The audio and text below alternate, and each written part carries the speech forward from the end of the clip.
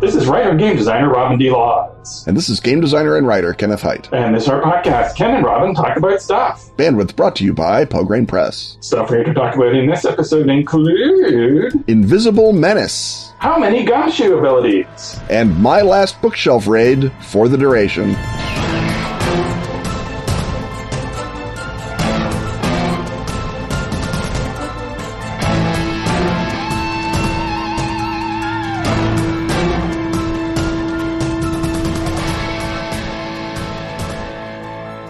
Welcome to the island you only think you remember. Welcome to the Island is the first adventure anthology for the third edition of the Over the Edge RPG. It features 4 original storylines by award-winning authors, each with hooks for different character types, making it easy to bring the action to your campaign when and where it's needed. Launch brand new stories, add intriguing complications to your existing arcs, or create exciting one-shots that bring the weird to your gaming table. Take a road trip with an ominous twist. Overthrow the government. Explore the place you only think you remember in Welcome to the Island. It's available now from Atlas Games. Learn more at atlas-games.com/overtheedge. Or follow the link in the show notes. The show notes you only think you remember.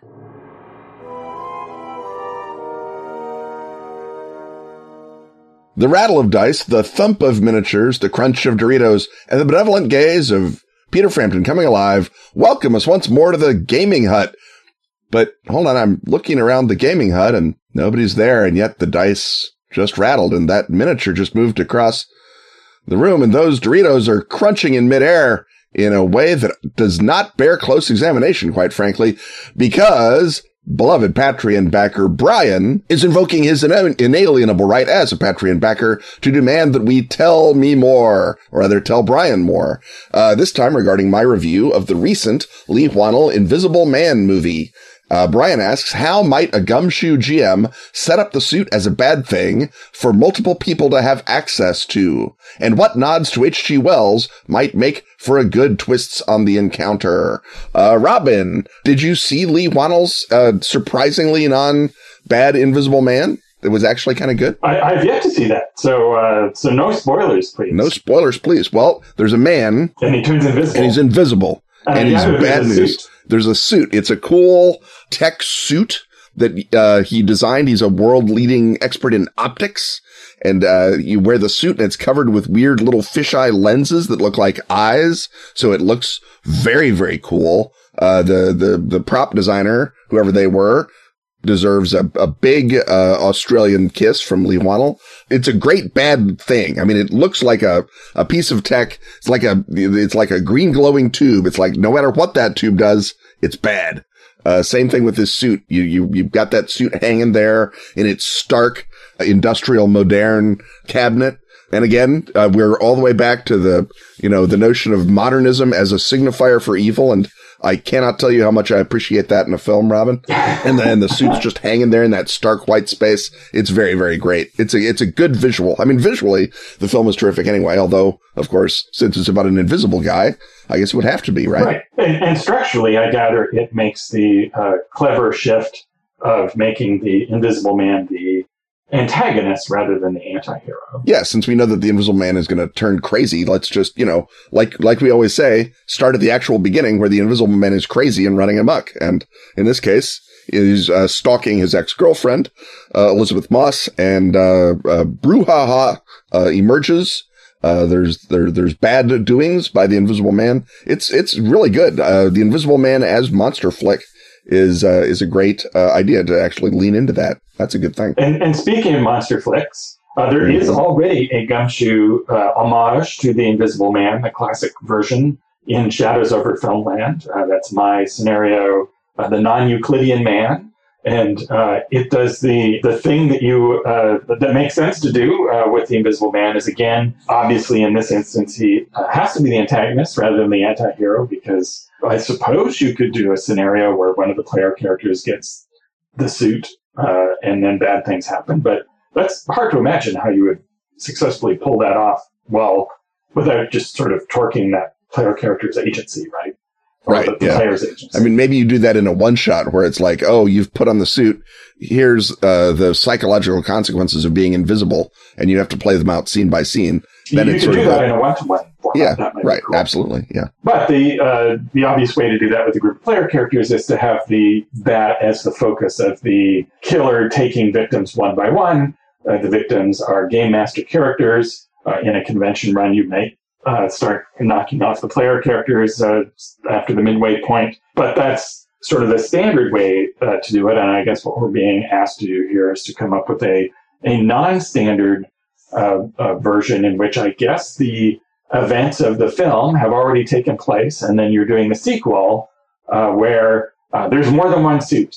And so the mystery then becomes how did the suit get out, which is not the big mystery, but the big mystery is how do you then find out who has taken the multiple suits or taken the plans and built the multiple suits, and how do you find them and track them down and stop them from doing whatever terrible thing it is that they're trying to do.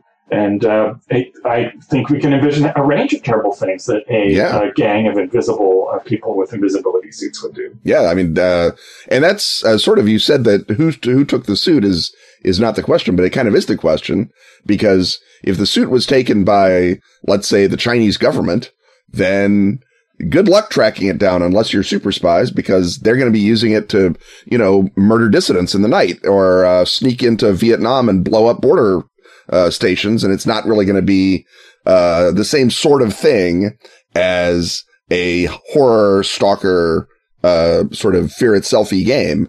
If, on the other hand, it was stolen by the optics scientist's obsessed father who wants revenge, well, then you've got a pretty good idea what he's doing with it. He's going to come after Elizabeth Moss. He's going to come after the player characters because they've involved themselves somehow in the story of the Invisible Man. If the player characters killed the Invisible Man in the first set, maybe he's going to come after them in the second set, because again, it's a classic Green Goblin-y revenge sort of story.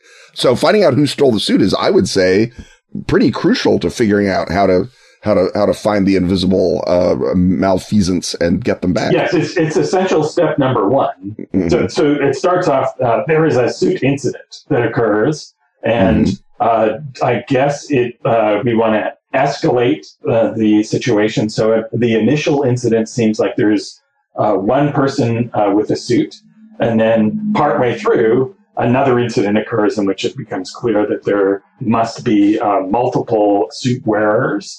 And it's harder to envision I guess we don't necessarily even have to confine this to horror per se. So you could do sort of a fun if this is kind of one-shotty, it can be a crime drama where you are tracking down, a gang of criminals who are using invisibility to, what would be the thing about the Invisible Man, unless he's overtly menacing, is there's something sort of funny and amusing about, the bags of money walking out from the bank. And of course, as soon as the Invisible Man picks up an object, he's no longer invisible. So he's invisible, but carrying an object. I mean, I guess what you could do, and you'd put the Invisible Man on some kind of like, safecracker or whatever. And so the Invisible Man safecracker and his team would go into the vault of the bank. Let's stick to the bank robbery. They don't do an invisible holdup because that's dumb. No one can see who's holding the gun on you. It would just be confusing them, not making them give you money. But then they walk into the bank, and then when the bank vault is shut, then they can loot it as much as they want, break it open from the inside, and walk out under cover of darkness. And yeah, they're comically carrying bags, but it's night, and there's just a night watchman who they can easily take out with their invisible suits. And then they just hop into the waiting panel van and drive away. And you can imagine other things like you can do it like a daring daylight robbery of a jewelry store, where they come in and they smash the cases on the counter, and they're invisible, and the money and the jewels just sort of fly up into the air and go into a bag, and then the bag sort of hot foots it out the door. And again, this is where the getaway is key.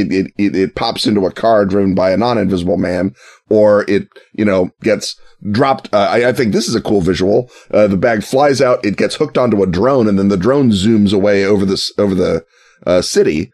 And then there's no way you can chase the drone because it's like zooming away, like a little mini helicopter. And the invisible man just sort of like stops and sort of just ambles down the sidewalk, socially distancing from everyone. No, I guess the thing I'm missing with that previous suggestion, though, is the thing that's scary about invisible enemies is their invasiveness, right? Is that they're coming at you and they can be anywhere, and your normal ability to sense danger is thrown out the window. So perhaps we're talking about like an Esoterra style scenario where the suit appears to be tech, but of course is actually powered by tiny demons inside the suit, and an Esoterra cell manages to. The suit is actually made of the material of the veil. Yes, and so the membrane is being used in order to break the membrane, and this is a vengeance story where they are.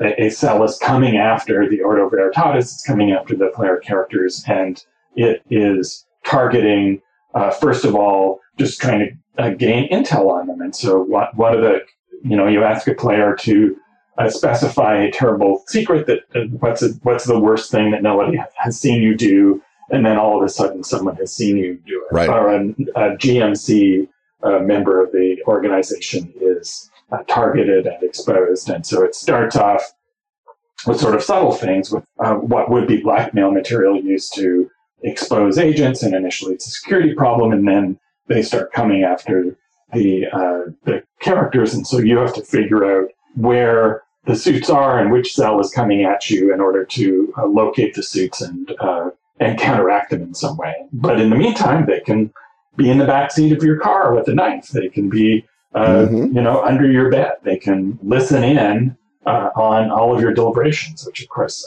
players always really, really hate. Having the only thing worse than having the game master hear your deliberations is having the enemy characters know them. Yeah, I think that scenario specifically would work really well in the context of a campaign where you've thwarted a bunch of cells, so you've got a bunch of suspects as to why they're coming after you, and you've also established in previous play that there's an archive or a warehouse or a place where the Ordo Veritatis stores all the stuff that's too dangerous.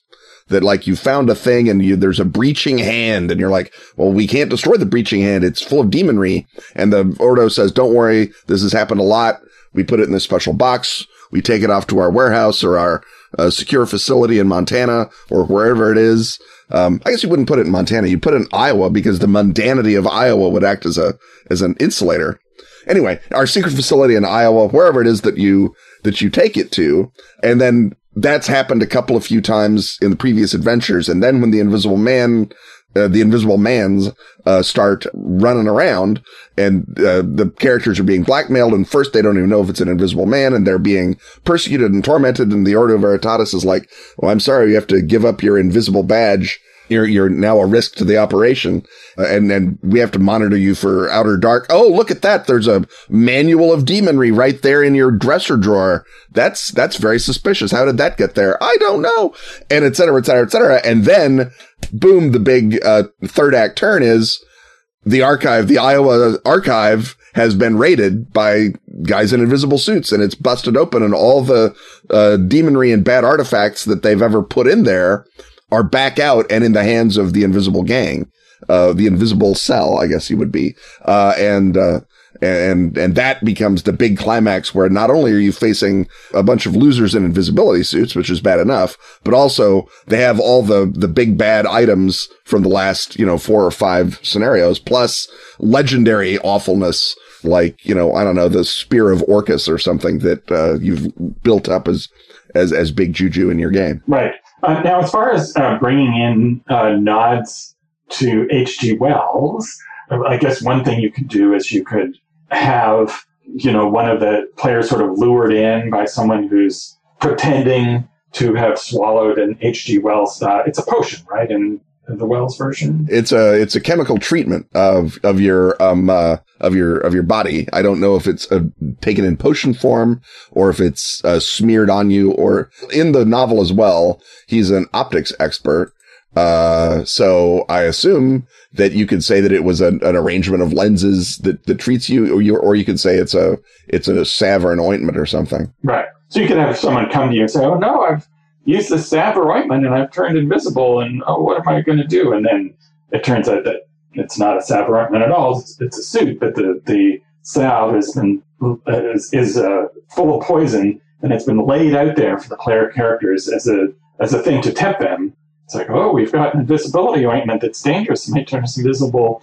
Are we going to use this? Of course you are. And then when you do, it turns out to be poison, right? It's a trap, right. Which is the thing that inverts the Wells thing. You could have a scene where, again, if they're maintaining this ruse for some reason that they're stuck being invisible as opposed to having a suit that they can take on off, you could have someone show up with the bandages wrapped around them with that classic image, and then unfurl the bandages and attempt to fool them into, I guess, again, to try to, throw them off the scent. So I guess in that instance, it could be, an ex-agent of the Ordo Veritatis who's gone rogue, who they're pursuing or has been drawn into the conspiracy and is used to fool them in some way. I know what it is. There's the chemical that they discover is terribly poisonous and dangerous and caustic, and after great work they save their fellow character's life or whatever, and then some branch of the Order Veritatis has been trying to work on seeing invisibility glasses, and it turns out that you can also do a tribute to the man with X-ray eyes, and they've got the glasses, but the trouble is they see too far.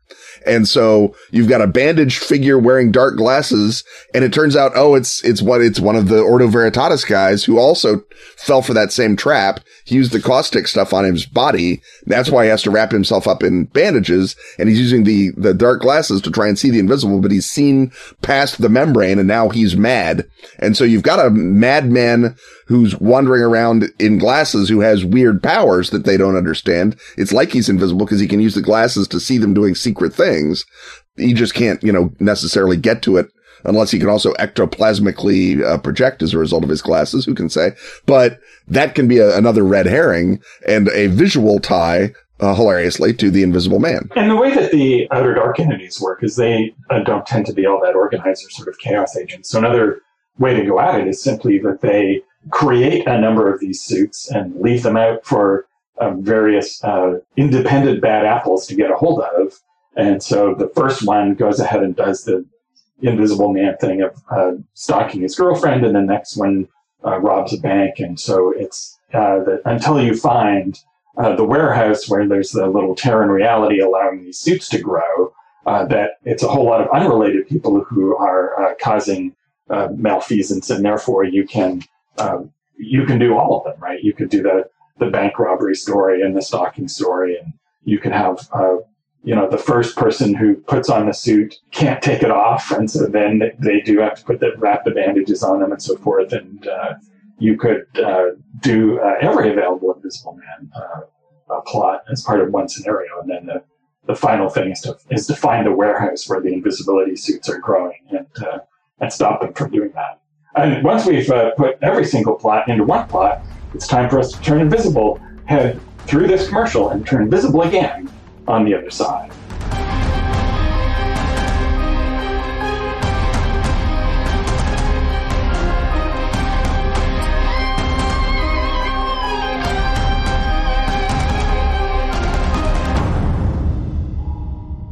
In these eldritch and or vampire fleeing times, you may have only one player cooped up with you. What better time, then, to go to the Bundle of Holding? To scoop up Pelgrane Press's flagship Gumshoe 1-to-1 game. Cthulhu Confidential, featuring not one but 3 noir detectives. To combine the hard-boiled and the terrifying. And if you upgrade your bundle, it includes not one but 2 1-to-1 games. Because you also get Night's Black Agent solo ops. The starter tier includes bonus scenarios. The Howling Fog. The House Up in in the hills. 1 for the money. The upgrade also nabs you more Cthulhu Confidential scenarios and an extra solo ops run to boot. This deal can't last long. In fact, it only lasts till May 18th. So grab the tension, the mystery, and the one-to-oneness of it all today at bundleofholding.com/presents/confidential.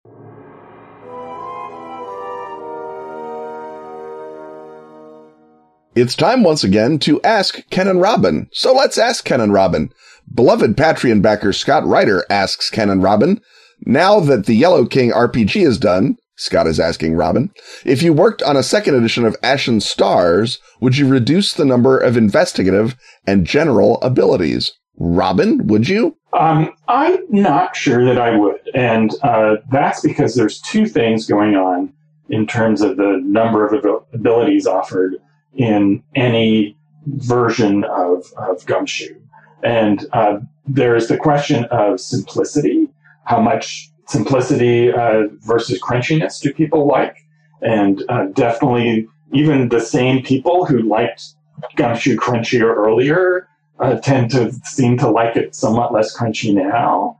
And people, I think, more highly value a simpler character generation process now than they did a decade plus ago, just because the more games you play, the more often you want to shorten that character generation. On the other hand, having a session 0 is even more of a thing than it used to be. And so there's just the ease of use angle, and clearly Yellow King role-playing game is easier to use in terms of character generation. But part of that is because I expect you to do it 4 times.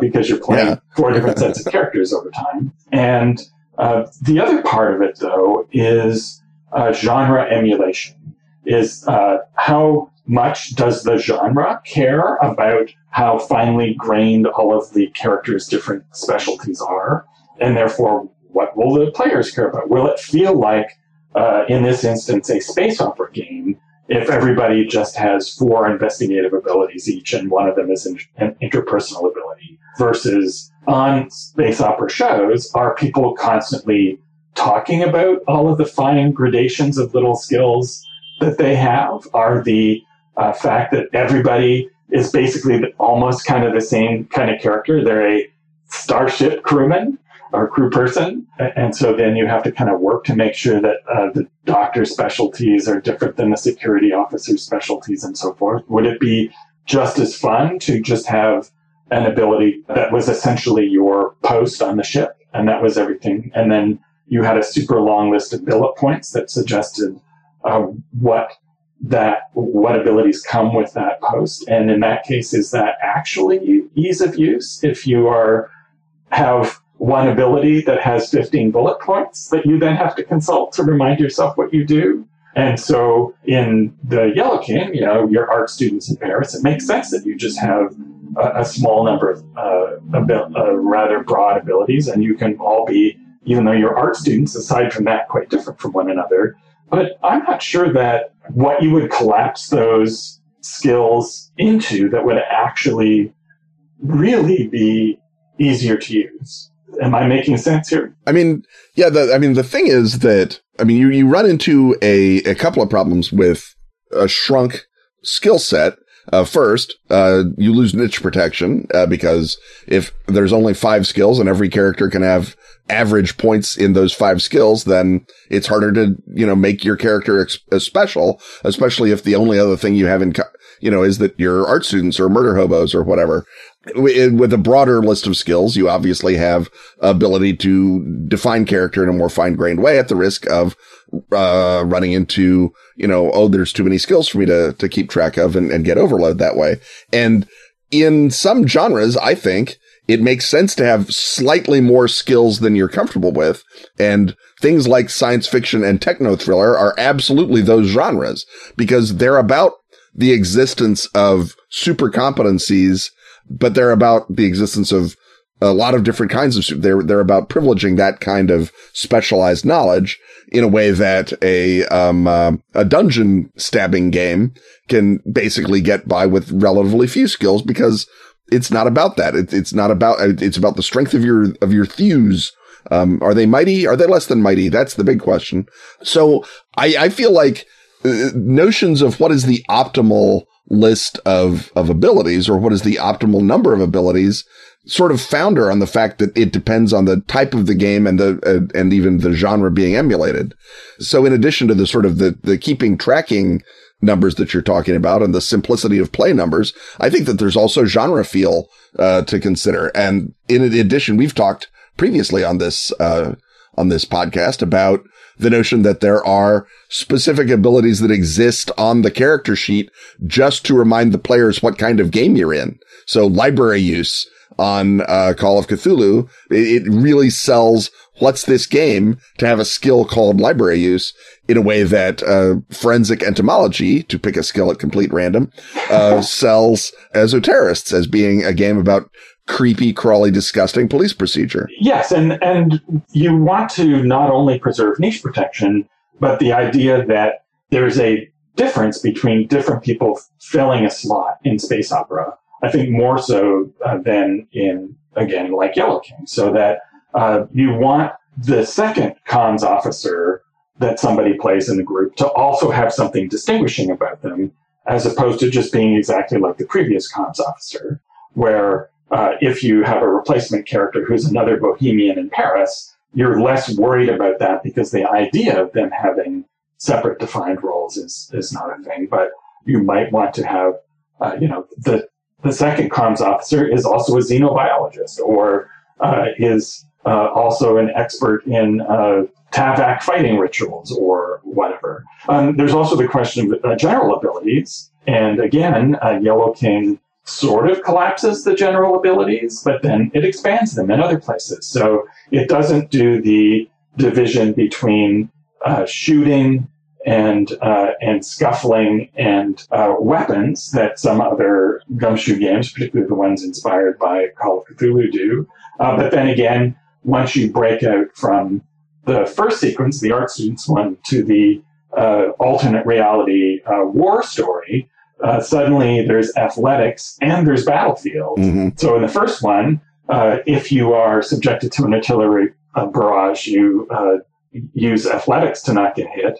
But in the wars where battlefield hazards are coming up all the time, there's this specialized thing that's separate from your athletics ability. And then all of a sudden you've got a morale ability, which enables you to boost other characters, particularly non-player characters' morale, which was not part of the first one. And so one of the reasons, again, that there is a tighter list in Yellow King is to then make you notice the variations and the complexities more. So I guess I'm returning then to my previous main point, which is that ease of use is one important thing, but also feel. And this is the abilities are the main way in Gumshoe that you wind up doing things on a system level and interacting with the rules. And therefore, I think even sort of subtle changes from one to the next make a big difference. And part of the whole point of that is that there are different abilities, or sometimes the same ability with different names, between the four sequences, which would be completely unbearable if there were also a very lengthy list of abilities. Yeah. Also, Yellow King does more to just get away from the problem of making sure that everybody has every ability by having kits, so that if you have 6 to 7 players and everybody gets a kit, that's taken care of. But again, that's not necessarily something that would feel like space opera if you did it in Ashen Stars. Yeah. I mean, I guess, and if you want to hear me blaspheme twice in one suggestion, I'm going to do it. I guess the possible way to do a shrunken set of skills within Ashen Stars, not substituting for the Ashen Stars characters, is if you had some sort of recurring situation where you are playing your character, but under a variant set of reality. And that could be either there's a cyberspace, a holodeck, God forbid, blasphemy number 1, or some sort of consensual, maybe like a psychoactive chemical reality. So you're doing sort of a Philip K. Dickian Ashen Stars, some sort of science fiction-y new wave thing where they all get high on some planet and join in some sort of And then basically it's a spice, hive that everyone can join in consensually to solve some stories. You could imagine having the character that you play, your hologram, self, your holodeck self, use a smaller, tighter set of abilities. And even maybe, if you wanted it to be very, weird, that you use Quick Shock when you're in the holodeck and, regular Gumshoe when you're in regular space.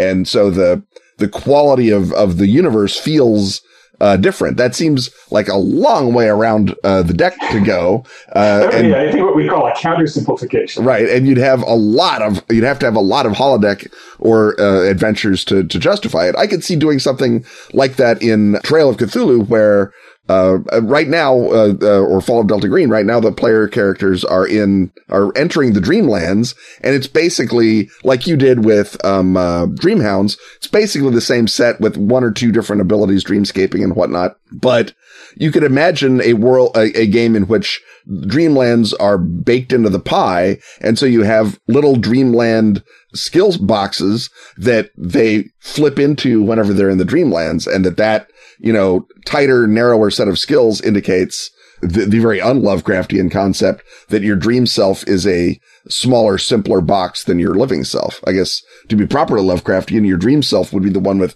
a billion abilities. Suddenly you're playing, I don't know, Claw Law or something, Iron Crown role-playing in the Dreamlands, and then you go back to Gumshoe in the real world because it's simple and modern. Yes, you're trying to dream your way from successively more complicated systems into a system you like playing. So right. You start with the Moreau Project. That's the trouble, right? Is the characters are like, no, we like Over the Edge. We want to stay in this setting. Yeah. Well, I think since we're just now randomly bouncing toward settings, I think we can conclusively say that we've strayed from our original question, and therefore should stray entirely into, I think there might be a potpourri of topics coming up. So let's play an exciting commercial and then get to that.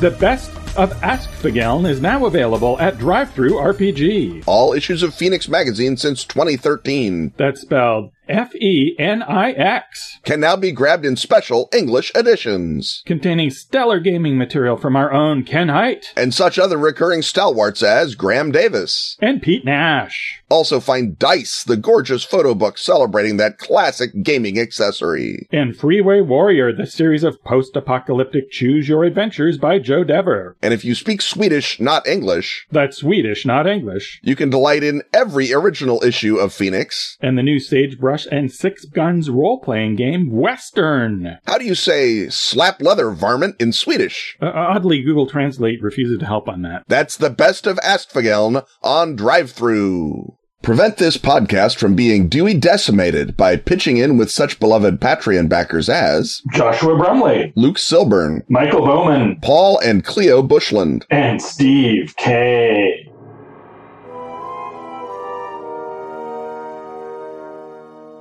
So it's time once more, and perhaps for the last time in a good while, to visit Ken's Bookshelf. This is the segment, or in fact, two bumper segments, where we vicariously paw through the books that Ken acquired on a recent trip.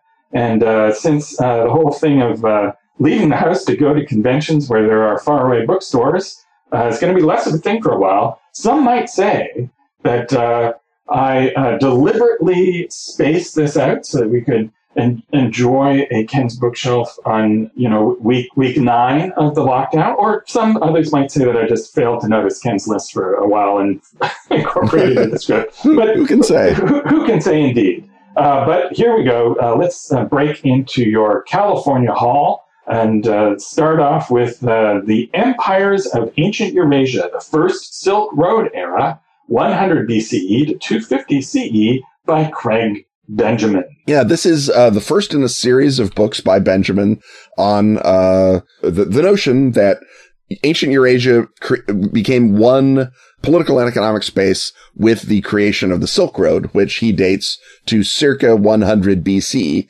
placing it just barely in the Hellenistic era, and thus grist for my mill. I strongly suspect that you can at least push it back another 100 years to the unification of China under the Han, and maybe even farther than that, because we still have the existence of places like Fergana, which grew all those horses. Shipping them to China didn't suddenly start in 200 BC, I suspect. So I believe that you can argue that there's an earlier Silk Road, but being a real genuine scholar, Craig Benjamin has to go by the evidence on the ground, which he does pretty well. I would say this is a good look at a topic in an area that I needed. Plus, I found it really cheap somehow, so I was very happy with that. It's a good overview of the era that it talks about, and the era that it talks about is not super. Even in books about the Silk Road, they usually sort of skip the earliest parts with the Romans and the Han and go into the stuff where there's tons of data about the Tang Empire and later than that. Funny how people like to write about periods where there's evidence. Yes, it's the old lamppost theory of history writing. Next we come to Lost Harbor, the controversy over Drake's California anchorage by Warren L. Hanna. And naive fool that I am, I was unaware that there was a controversy over Drake's California anchorage. What would that be? The controversy is that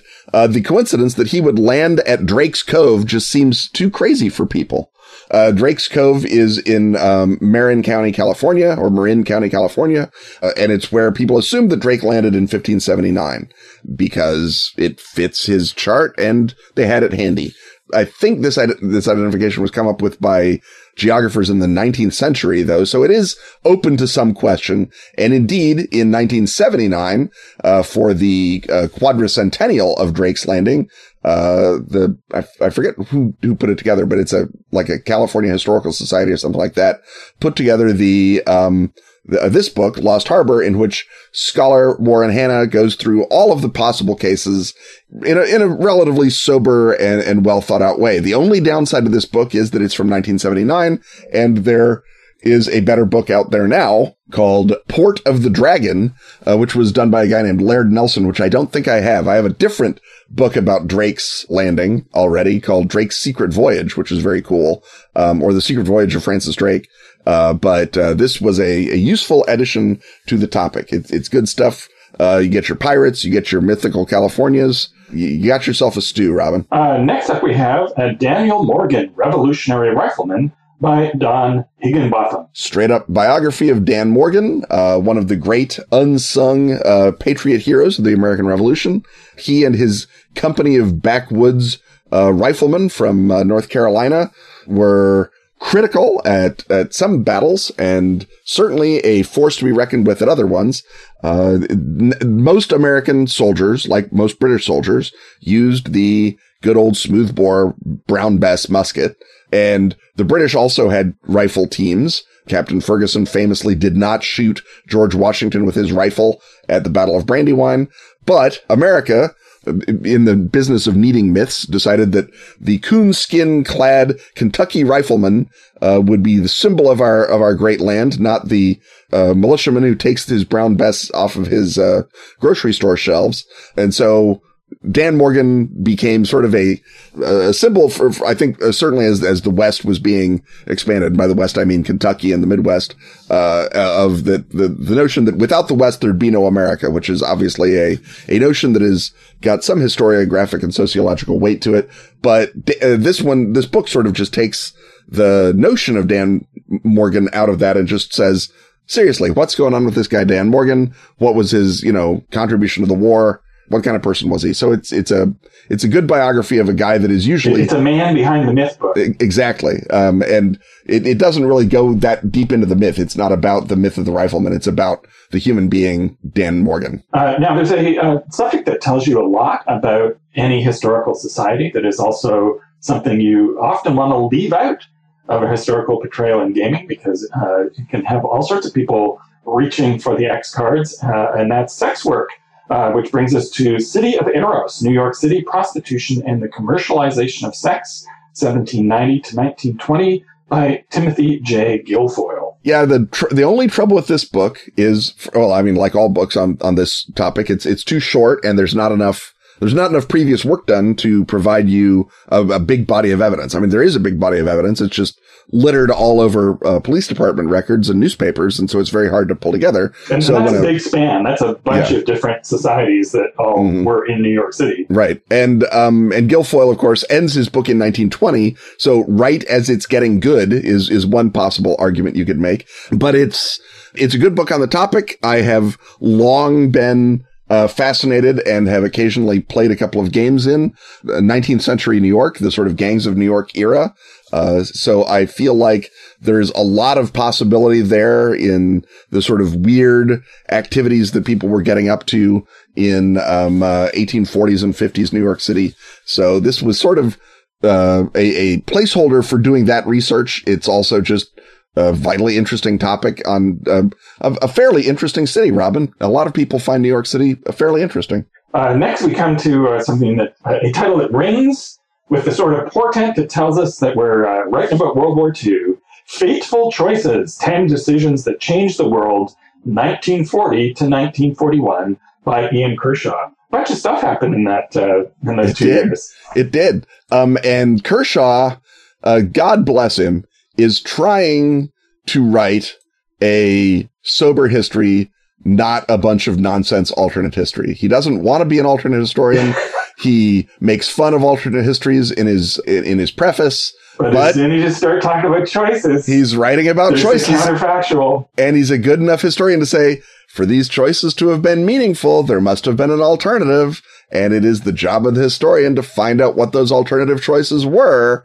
And so for like 2 paragraphs at the end of each chapter, he lets out the little inner cool Ian Kershaw to speculate. So it's not groundbreaking historical research. Kershaw is a great secondary source historian. But it is very interesting. And if you don't know a lot about one of those choices, this is a great, and very painless because he's a great writer. It's a great primer. So you start with, London, spring of 1940, when they decide to put Churchill instead of Lord Halifax in charge of the war. Big choice, obviously. Then Hitler deciding to attack the Soviets, Japan deciding to attack America, Mussolini getting into the war like a dummy, Roosevelt doing Lend-Lease, Stalin ignoring the advice of his generals and spies is its own decision. And then Roosevelt going from Lend-Lease to the undeclared war.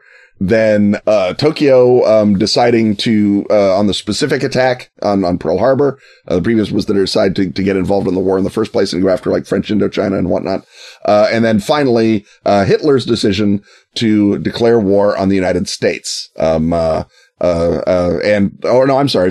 is the Wannsee Conference, the decision to commit the Holocaust, which is the sort of the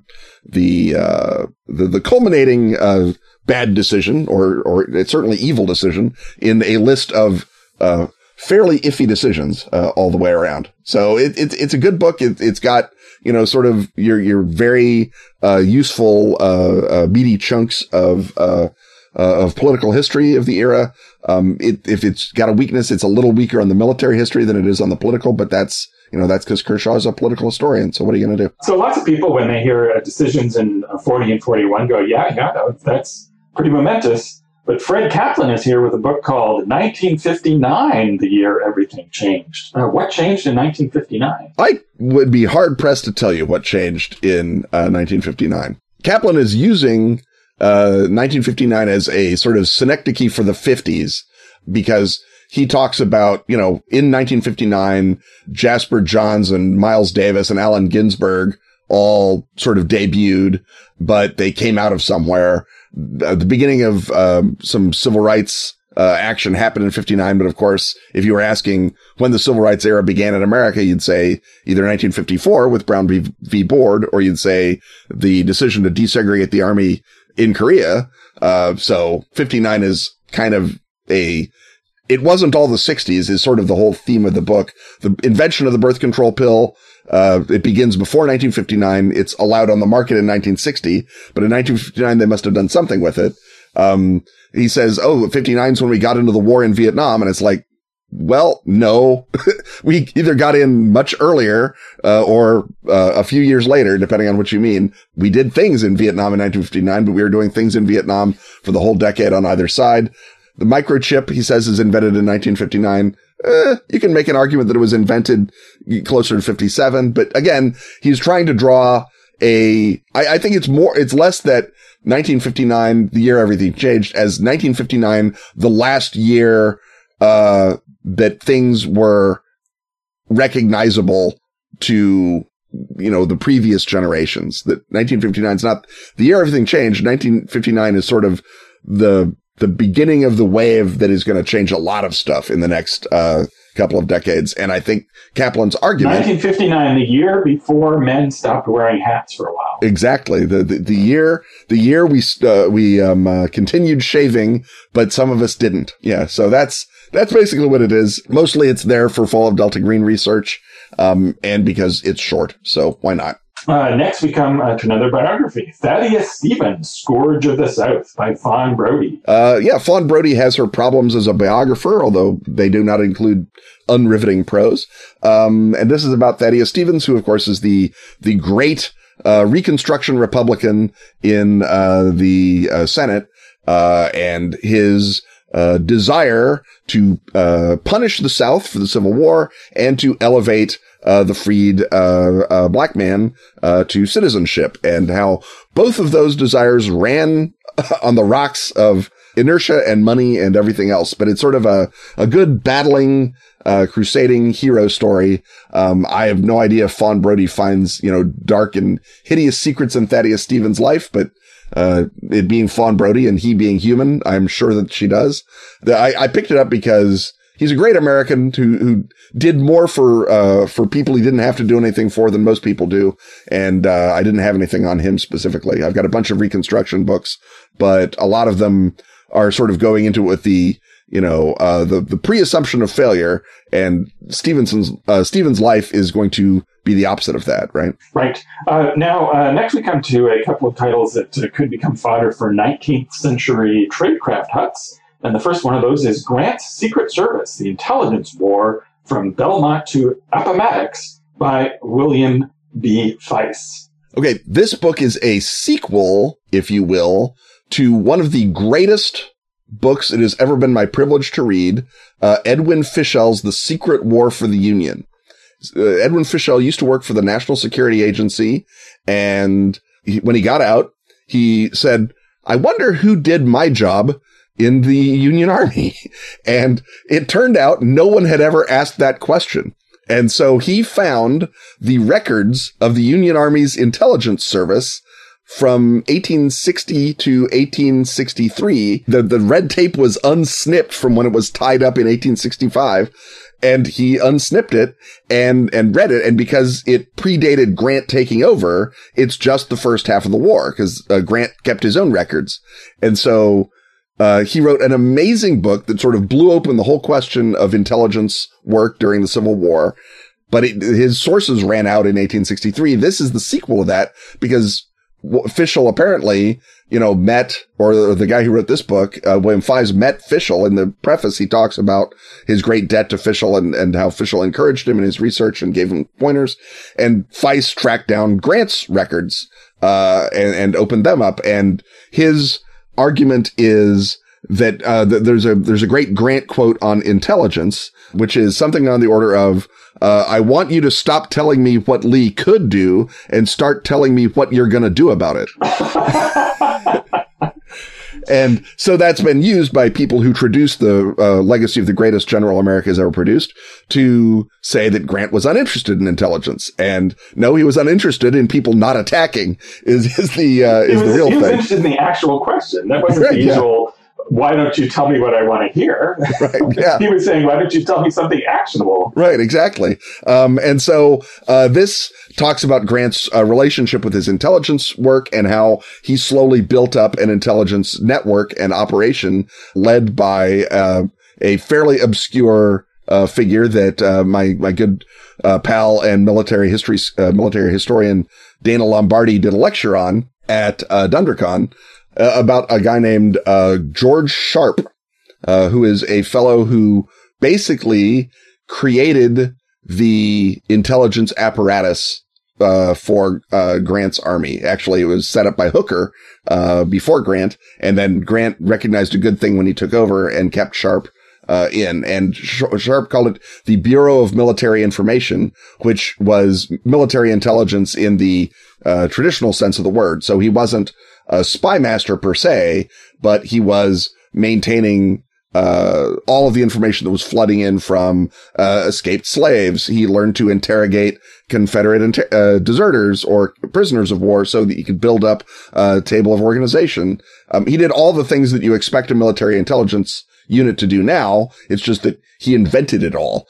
And he worked with an architect, a Chicago architect named John Babcock, who was his map maker. And between the two of them, they basically built Grant's unit to provide him actionable intelligence, as you say. And it's sort of just the history of this unit and how Grant learned to rely on it and used it basically to outflank Lee throughout the whole campaign in Virginia in 1864. And we're not done with Civil War spying, because next up is Lincoln Spy Master, Thomas Haynes Dudley, and the Liverpool Network by David Hepburn Milton. Yeah, this is Lincoln's Spy Master is a big lie. He was not Lincoln's Spy Master. He was one of Lincoln's top men, and he was the American consul in Liverpool.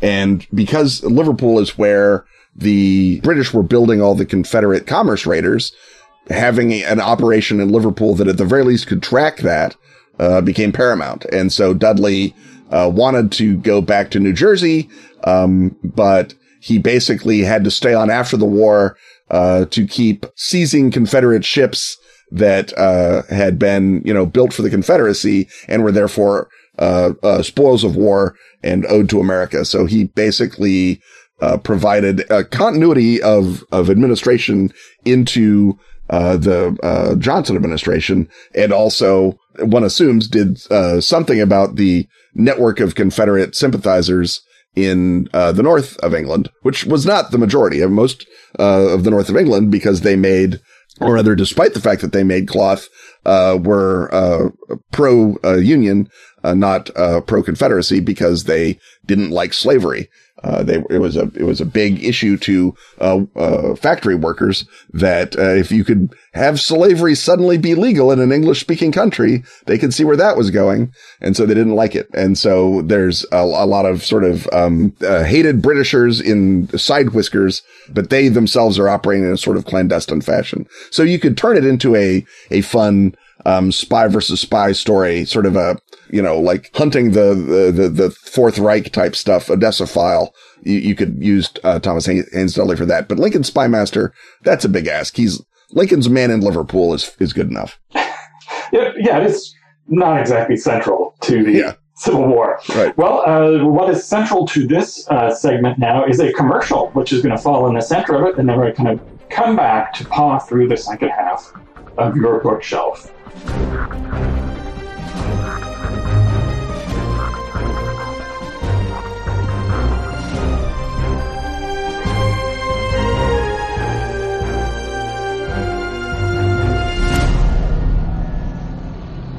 What are swords without sorceries? Nada. What are sorceries without swords? Bupkis. Thank goodness, then, for Arc Dream Publishing's Shane Ivey. Award-winning co-author of Delta Green, the role-playing game? Exactly that Shane Ivey, who brings a haunted world alive for 5th edition fantasy with swords and sorceries. Explore crumbling civilization separated by a dangerous sea and wild lands. Encounter surprises and exotic dangers. Seek your fortunes. Or find gruesome death. death. In the tombs of forgotten gods and evils best left buried. Swords and Sorceries draws blade-slinging inspiration from ancient history and the myths and folklore that inspired the oldest RPGs. Seize all 3 Swords and Sorceries adventures today. The Sea Demon's Gold. The Song of the Sun Queens. The Tomb of Fire. Play in the Broken Empire or adapt them to any 5th edition campaign. Order and find bonus downloads and resources at swordsandsorceries.com. That's Swords and Sorceries from Shane Ivey.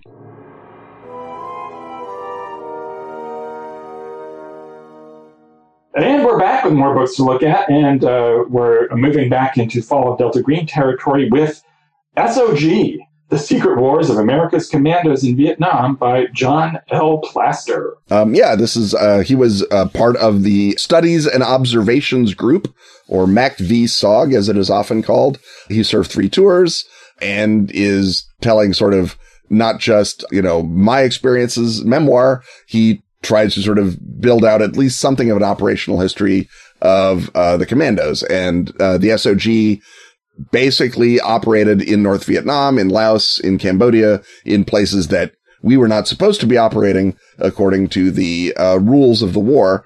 And they did a lot of, special operations type stuff. So the story itself is fairly familiar to people who know about the Vietnam War. And, I think it's more anecdotal and less unit based than I'm implying, but it is at least the attempt to tell a unit history, and then liven it up with anecdotes. So it's good stuff. I've got other books on MACV-SOG. I've got other books on special operations in Vietnam. This was one by a guy who was there and has, lots of, one assumes, first-rate exciting stories. Like everything about Vietnam, people will yell at you about it, but it's, it is what it is, and it's certainly good enough for Fall of Delta Green work. Next we come to another topic that is central to Fall of Delta Green, and that we've talked about before on the show. Poisoner-in-Chief, Sidney Gottlieb and the CIA Search for Mind Control by Stephen Kinzer. There's several shelves of books about this subject. What does this bring to the table? This is the biography of Sidney Gottlieb, and when someone is literally nicknamed the Black Sorcerer of the CIA, you know that I'm going to buy the biography of him. And this is obviously, MK Ultra has, as you say, spawned a bookshelf of books on his own. This is the biography of the man who was at the center of MK Ultra, Sidney Gottlieb. He was, I believe, a research chemist, and then became head of this, CIA's, OST, Office of Science and Technology, and, helped run, if not direct, MK Ultra, and is, he looks creepy in glasses. He's everything you want in a weird, good, bad guy. We haven't had a biography of Gottlieb. Now we do. I'm not sure we learn a ton more about MK Ultra in this book, but if you don't have an MK Ultra book, this is going to give you the basics as well as some insight into the misunderstood mastermind or the far too well understood mastermind, depending on your the real life Hugo Strange, the real life Doc Savage, possibly, since it's operating on people's brains to remove their criminality, was his modality. I'm going to stick with Hugo Strange on that. Yeah, Hugo Strange is a better case because I don't think that Sidney Gottlieb shot anyone with anesthetic bullets. Yeah, right. He shot them with a lot of stuff, but I don't think that was it. It probably wasn't jacked either. Next, we come to Good Hunting, an American Spy Master story by Jack Devine. All right. Devine was a 30-year CIA veteran. He ran the secret war in Afghanistan. He tried to put the CIA into the search for Pablo Escobar. He was in Chile when Allende fell, as the back of the book says.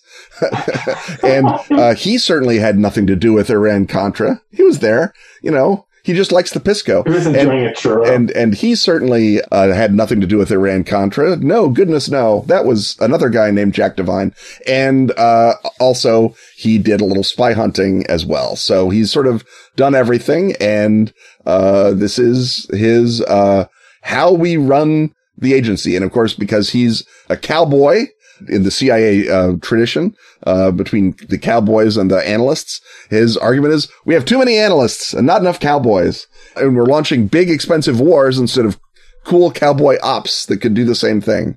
So there's a degree of self-dealing there. But again, I think we've talked before, every spy memoir should be shelved as fiction, if possible. So it's, it is what it is. It's an autobiography of a guy who was on the scene, in a lot of stuff and vetted by his agency. And like all books about the CIA makes sure you don't, publish anything that's, they insisted that the Loigor be removed. Yeah. Well, they keep that stuff out, and the UFOs, they probably took those out too.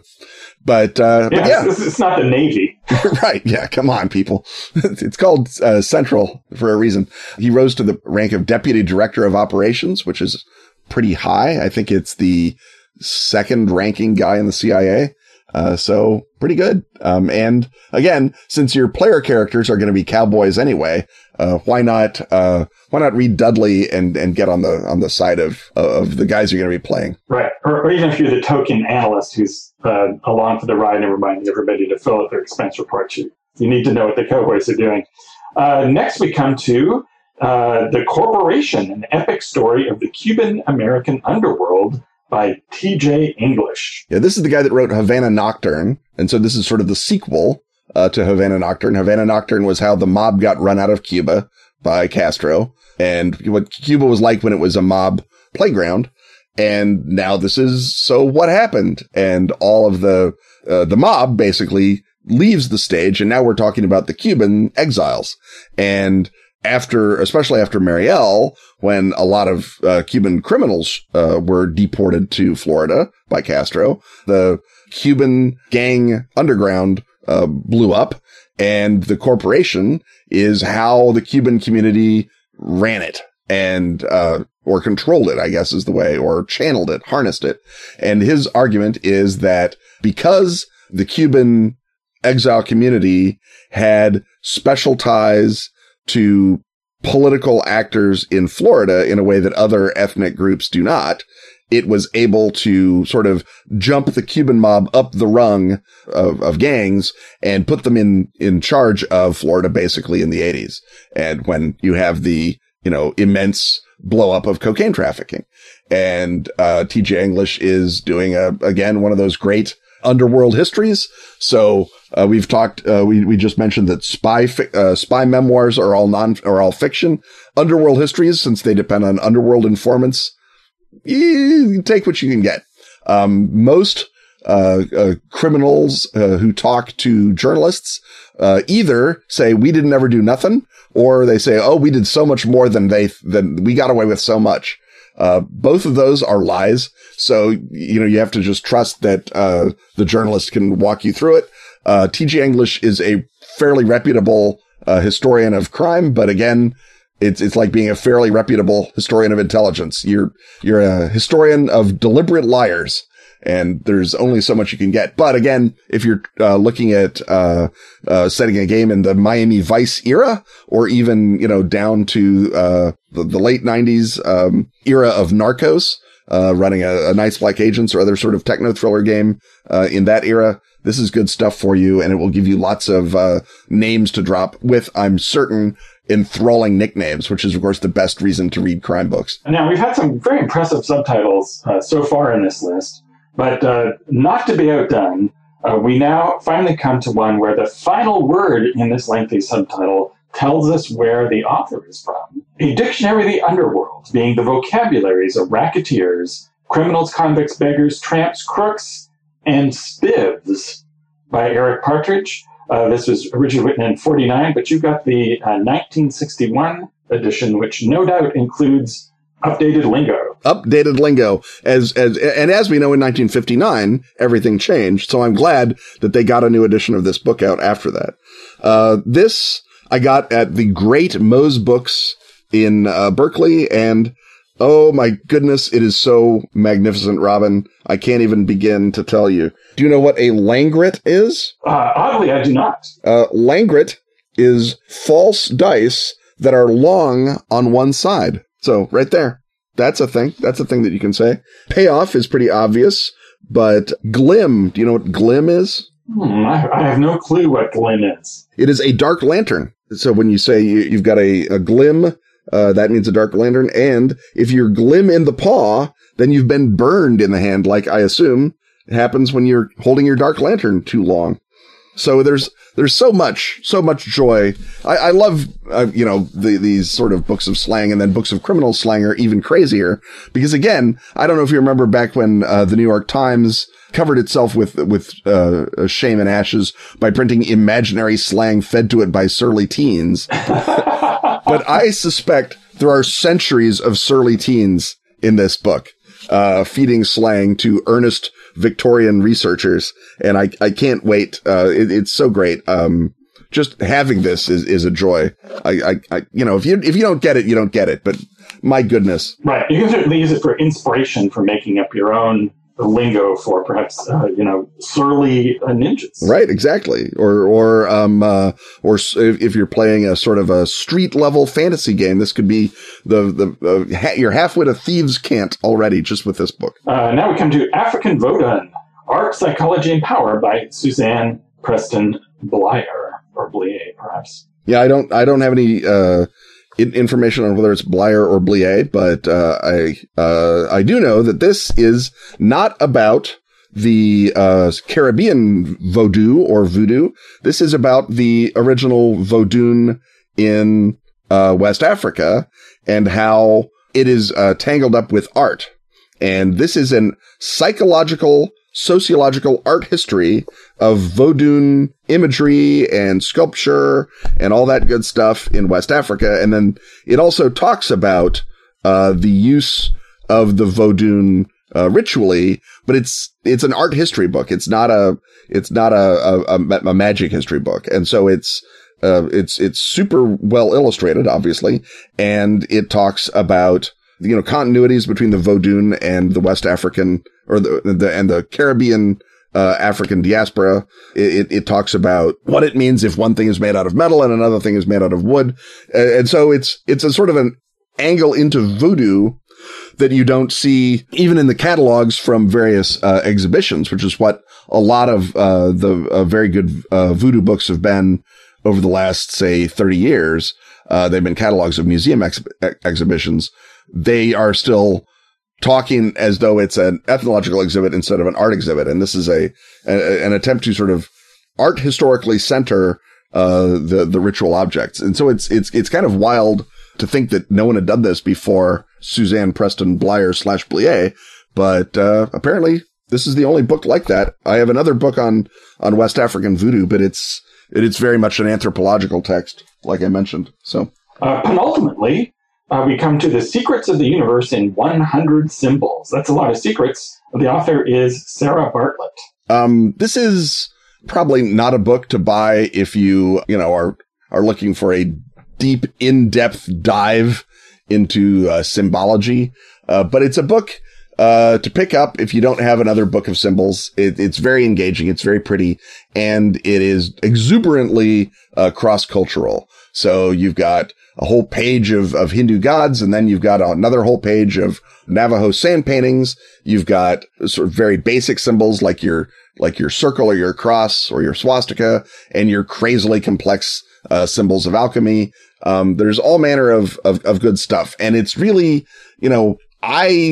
I suspect that if you are super occult woke, if you are a consulting occultist in your own group, this book is not going to teach you a lot, but it will also give you a lot of good visuals. And maybe there'll be, of the 100 symbols, there'll be 2 or 3 that you'll be like, oh, I hadn't thought of that. And you can sort of turn it right. And that's really what these books are for. It's not, for me, they're not books that I'm like, goodness, 100 symbols. I wonder what they could be. But there's going to be one thing in there, or the Navajo sand painting symbology. And even if Sarah Bartlett is wrong about Navajo sand painting symbology, because who can say, it's gameable, right? It gives you a first cut, and that's there's like a percentile dice worth of them if you need a random idea, right? Yeah. Also, that if you are randomly generating heraldry for your fantasy city, I'm sure this would be great.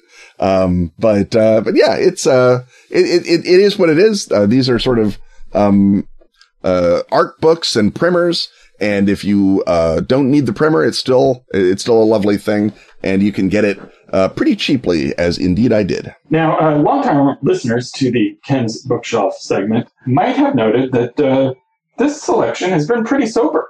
A lot of very respectable subtitles, scholarly approaches, I think nary a thin margin among them. But just for old time's sake, to maintain continuity with other bookshelves, we finally come to The Way Out World by radio legend Long John Nebel. Yeah, this is Long John Nebel is, I think have we talked about him on the show? I'm sure he's been mentioned. Yeah, he's a Long Island disc jockey, I believe, or New York City disc jockey who sort of turned into doing a talk radio show. He was Art Bell for the 60s and 50s, and he has, in this book, explored the magical weirdness of what happens when you run a late night talk show in New York and people are allowed to call in and talk to you. So, amongst the topics mentioned are extrasensory perception, unidentified flying objects, visits to other planets, healers, reincarnation, mediums and mystics, strange creatures of the earth, time travel, and unusual inventions. Long John Nebel eventually became famous by being the husband of alleged mind control subject Candy Jones. But this predates, I believe, his marriage to Candy Jones. I think it does anyway. And this is a stuff people have called in about book. It's, again, like I say, it's by a radio personality. So don't be looking for your John Keel stuff, and certainly don't be looking for your Jacques Vallée footnotes. But it is a document of a place and time, and in this case, the place and time is New York in 1961. So again, very fun Fall of Delta Green material, and also this is what the weird world actually looked like on the ground. So you don't have the later generations of, oh, no one ever thought that about UFOs. That would be crazy talk. It's like, nope, this is the crazy talk, people. Well, once we've got to the period crazy talk, and the period precisely for the beginning of Fall of Delta Green, I think that we can bid a temporary farewell to our beloved Ken's Bookshelf and anticipate its eventual return. But something that will definitely return is this podcast a mere 7 days from now. Stuff having once again been talked about, it's time to thank our sponsors.